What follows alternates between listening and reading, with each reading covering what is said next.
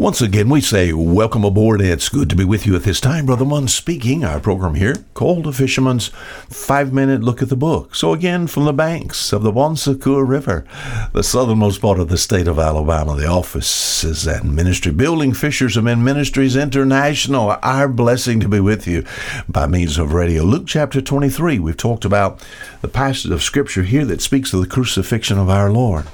Our Savior is hanging between two thieves. One on one side is railing upon Jesus Christ, cursing and blaspheming. The other, my friend, has his head hung down in shame. And he looks at the other. One of the things we've looked at this week is this. Thinking about the fact that of this one thief, all right, he looks over and says, Lord, remember me when thou comest into thy kingdom. And Jesus said, Verily, verily, I say unto thee, today shalt thou be with me in paradise. My friend, that's hard to understand. You said, why? Because here is a thief, a man that's unworthy of the least of God's mercy. Here's a man that is most undeserving. He's wasted his life in a criminal career. He's spent all his money and his time and his health and strength and opportunities on sin. And he's lived on the bounties of God and breathed God's air and ate God's food. There's no time for God. And he gets to the end of his life. And he calls out to Jesus Christ. And Jesus actually says, Verily I say unto thee, today shalt thou be with me in paradise. So, my friend, there must be something different between these two thieves. One, we've seen yesterday how that this man's confession, when he looks to the other thief that's railing on him, he said, Dost thou not fear God? All right, so this man's source, this man, as he calls to Jesus Christ, in his heart and his soul, this call came from the fear of God because he understood his sinfulness. Verse 41, we indeed justly, we have received due reward of our deeds. We were criminals. We were thieves with our hands. Our hands has committed these horrible deeds. And we indeed justly, we're getting just punishment for our deeds.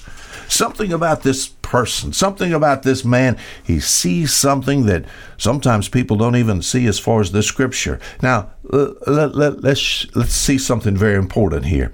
Luke chapter 23, verse 41 today. And we indeed justly, for we receive the due reward of our deeds, but this man hath done nothing amiss. This man confesses as to his sinfulness.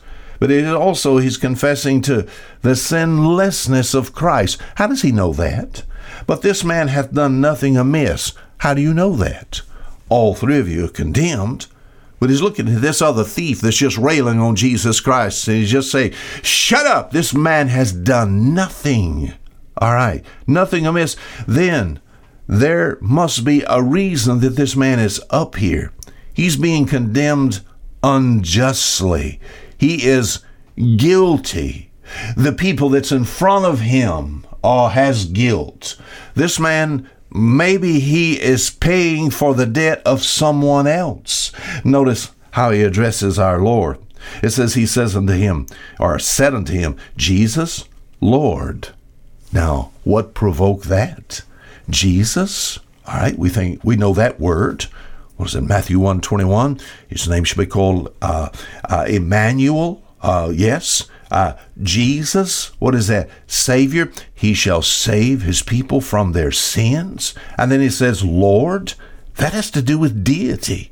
The Supreme One. What? Master, ruler, Jehovah God. He knows something that this other thief does not know. That this is a sinless person. And Jesus, he was Savior, deity. In fact, out of the side of his eyes, as he looks over, he's seeing Jesus on a cross. And the power of the Savior on the cross is working already. Remember in John chapter 12, verse 32, Jesus said, and if I be lifted up, I will draw all men unto me.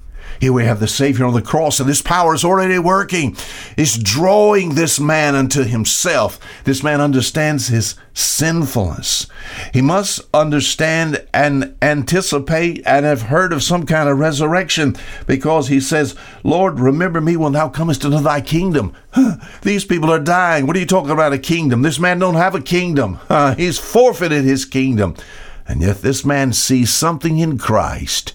He's looking at a Savior on a cross.